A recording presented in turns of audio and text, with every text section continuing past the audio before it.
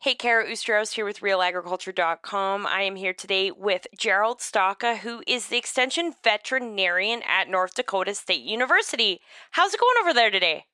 It's actually a beautiful day here, even in North Dakota. Well, I think the high is going to be 32 degrees Fahrenheit.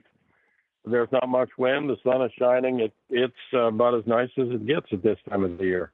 There you go. You can't really beat that.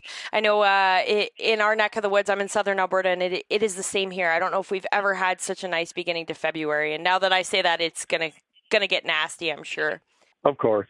Yeah, you jinxed it. So, as a veterinarian yourself, you well know that calving can be tricky, and it can especially be tricky when we have different weather conditions and sudden changes. And, suddenly it can be warm and cold and back and forth, and this can cause some problems. Do you want to talk about what there is to look out for in years that maybe there's more snowfall than usual? So, really, the biggest issue, I mean, the snowfall complicates things because it gives us less space in many cases. And space is always your friend. And the reason I bring that up is that in a cow-calf operation, we want space so we limit exposure of potential pathogens to these newborn calves. These newborn calves have to get up and nurse as quickly as possible so they get enough immunity in their system to protect them from some of these things. And yet we still want space, we still want bedding, we still want a place where they can be comfortable. But when we have the snowfall we've had this year, it limits our space. So that's one of the first things that comes to my mind as we talk about this cold weather calving. But beyond that, if you are calving with limited space and you've got barns or some type of facility, you can move cattle in to calve. You always have to be cognizant of the fact that if I move animals through a facility, I'm going to be building up a little population of potential pathogens that makes it more risky for the ones that come after. And I guess I'd say this too, especially if you have a case, let's say of calf scours, or what we call neonatal calf diarrhea. If I have a case in the barn, I need to be pretty diligent about cleaning that space and then maybe even quarantining that calf and cow some other place, because you're increasing the risk for the rest of the calves that come through. Okay, let's focus a bit on disease spreading here. Talk about some of the methods and ways that the diseases can actually spread around a pen. Yeah, no, that's a good point. And yes, there can be mechanical transmission of some of these pathogens. I had a case a number of years ago where the coronavirus that can cause neonatal calf diarrhea was actually being spread by the tractor and the feeders that they were using. So that's one way to do it. And of course, the cows themselves will shed these organisms, but they're not impacted health-wise. They're just perfectly okay, but they're going to shed these organisms into the environment. And then if you get a calf with the organism, then you've got a tremendous number of infective organisms in the environment. So if you're ever treating a calf like that and handling it, you yourself can transmit it to the next one just by what you carry on your feet and what's on your clothing and so on and so forth. So cold weather calving complicates some of these issues, and you have to be more diligent than if you were calving at a different time of the year where you've got more space, the weather is more conducive to those young calves. And so it takes more attention to detail and be diligent about cleaning, be diligent about providing bedding, and then having a system where you're working these calves through the facility and getting them out, if you can find it, more space where they can, the risk of exposure becomes less. So is the lack of space the main factor we're really looking at here when it comes to disease spreading when we're looking at this cold weather calving? Yeah, it really is. It really is. And so, I mean, as I noticed, I think in Canada is in North Dakota, that's for sure. Many people have moved their calving seasons later. So they can kind of calve on a pasture with sunshine and the weather's much more conducive. So space is your friend.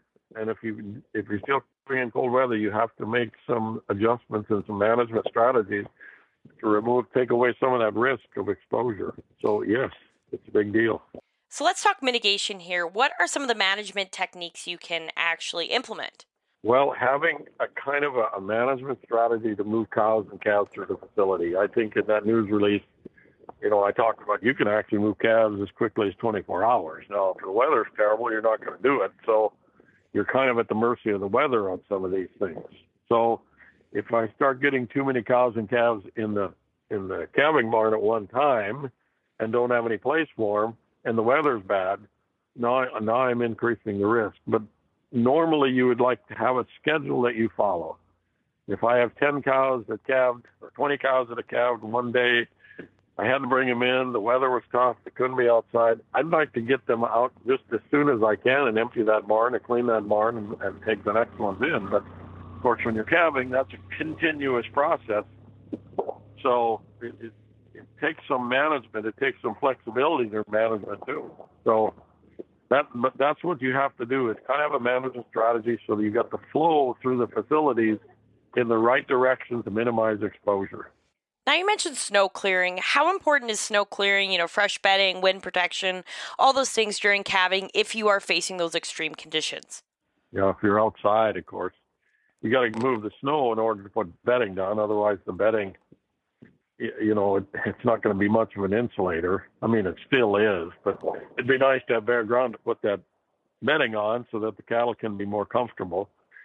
And so that's a big deal because young calves will have a little harder time controlling their body heat unless they've got something that insulates them. And if you look at the behavior of young calves, they want to lay down quite a bit. They get up to nurse, but then they want to go lay down, and they can do so and protect their bodies pretty well. And if they got an insulated bed that's got straw or corn stover bales or something, that's a big deal. They can kind of handle the cold when it's that way. So bedding is huge. Do you recommend confinement pens when it comes to winter calving? So that's where the real management comes in. If I got, how many pens can I put in a cow? Depends on the size of the barn, of course. How much space do they need to calve in? They don't need a great deal of space, but how long are they going to be there? That's probably the biggest issue that you're trying to deal with. I don't want a calf, especially one that's healthy, to stay in there a week's time. If I can get him out of there after a day or a couple of days and he nursed the cow and he's healthy, he should be able to go out and tolerate some of that weather that's outside, provided I've got some windbreaks outside, provided I can still bed the ground outside and provide some insulation for that calf. So, one of the take-home messages for cold winter calving is it takes more labor. It takes more labor, probably takes a little more feed. They're certainly going to use more bedding, but there's reasons why people do it. You've got a marketing strategy. You're going to try and sell calves. Maybe, in October or November, you want to have calves that can weigh up and be sought after in the marketplace. So it does make sense, all right, why this cold weather calving still persists. And it's not my job to change their calving season. It's just that some have gone a little bit later to avoid some of the labor issues, some of the bedding issues, and some of the risk exposure for potential pathogens. And what about calves born to first calf heifers? Are they considered to be a higher risk for disease? The calves that are born to first calf heifers, probably the biggest two reasons. Mothering ability isn't always the greatest on these first calf heifers. They calve a cow or they deliver a calf and then they're wondering what that thing is laying behind them. So it might take them a little bit longer to nurture that calf, to get up and get nursing. The second thing is the quality of their colostrum is not going to be the same as a cow that's calved a couple times. And by quality, I mean the amount of immunity that's contained in a certain volume. So if a first calf heifer calves and her calf is, we'll just use 80-pound calf, the calf, it takes a little bit longer to get up. That calf's probably going to nurse for a number of minutes.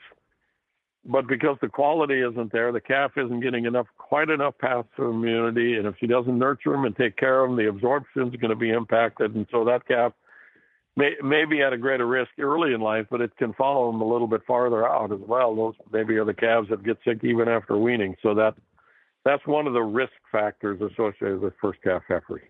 Any other messages you'd like to send to producers that may be calving now or calving soon?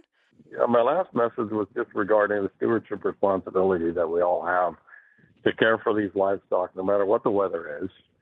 And so it requires a lot of work and a lot of diligence, but we care for them because we know that we're responsible for their well-being and for their health. And it takes a lot of diligence and labor, and especially in cold weather. And we want to have facilities that contain and can have enough animals in at one time when the weather's bad. And and yet have enough feed on hand and bedding on hand and enough people on hand to deal with the things that can happen during cold weather calving. So it's a big responsibility, but one that most of us that have cattle understand. You bet. Okay, thank you very much for your time. Thank you, Kara. Good to talk to you.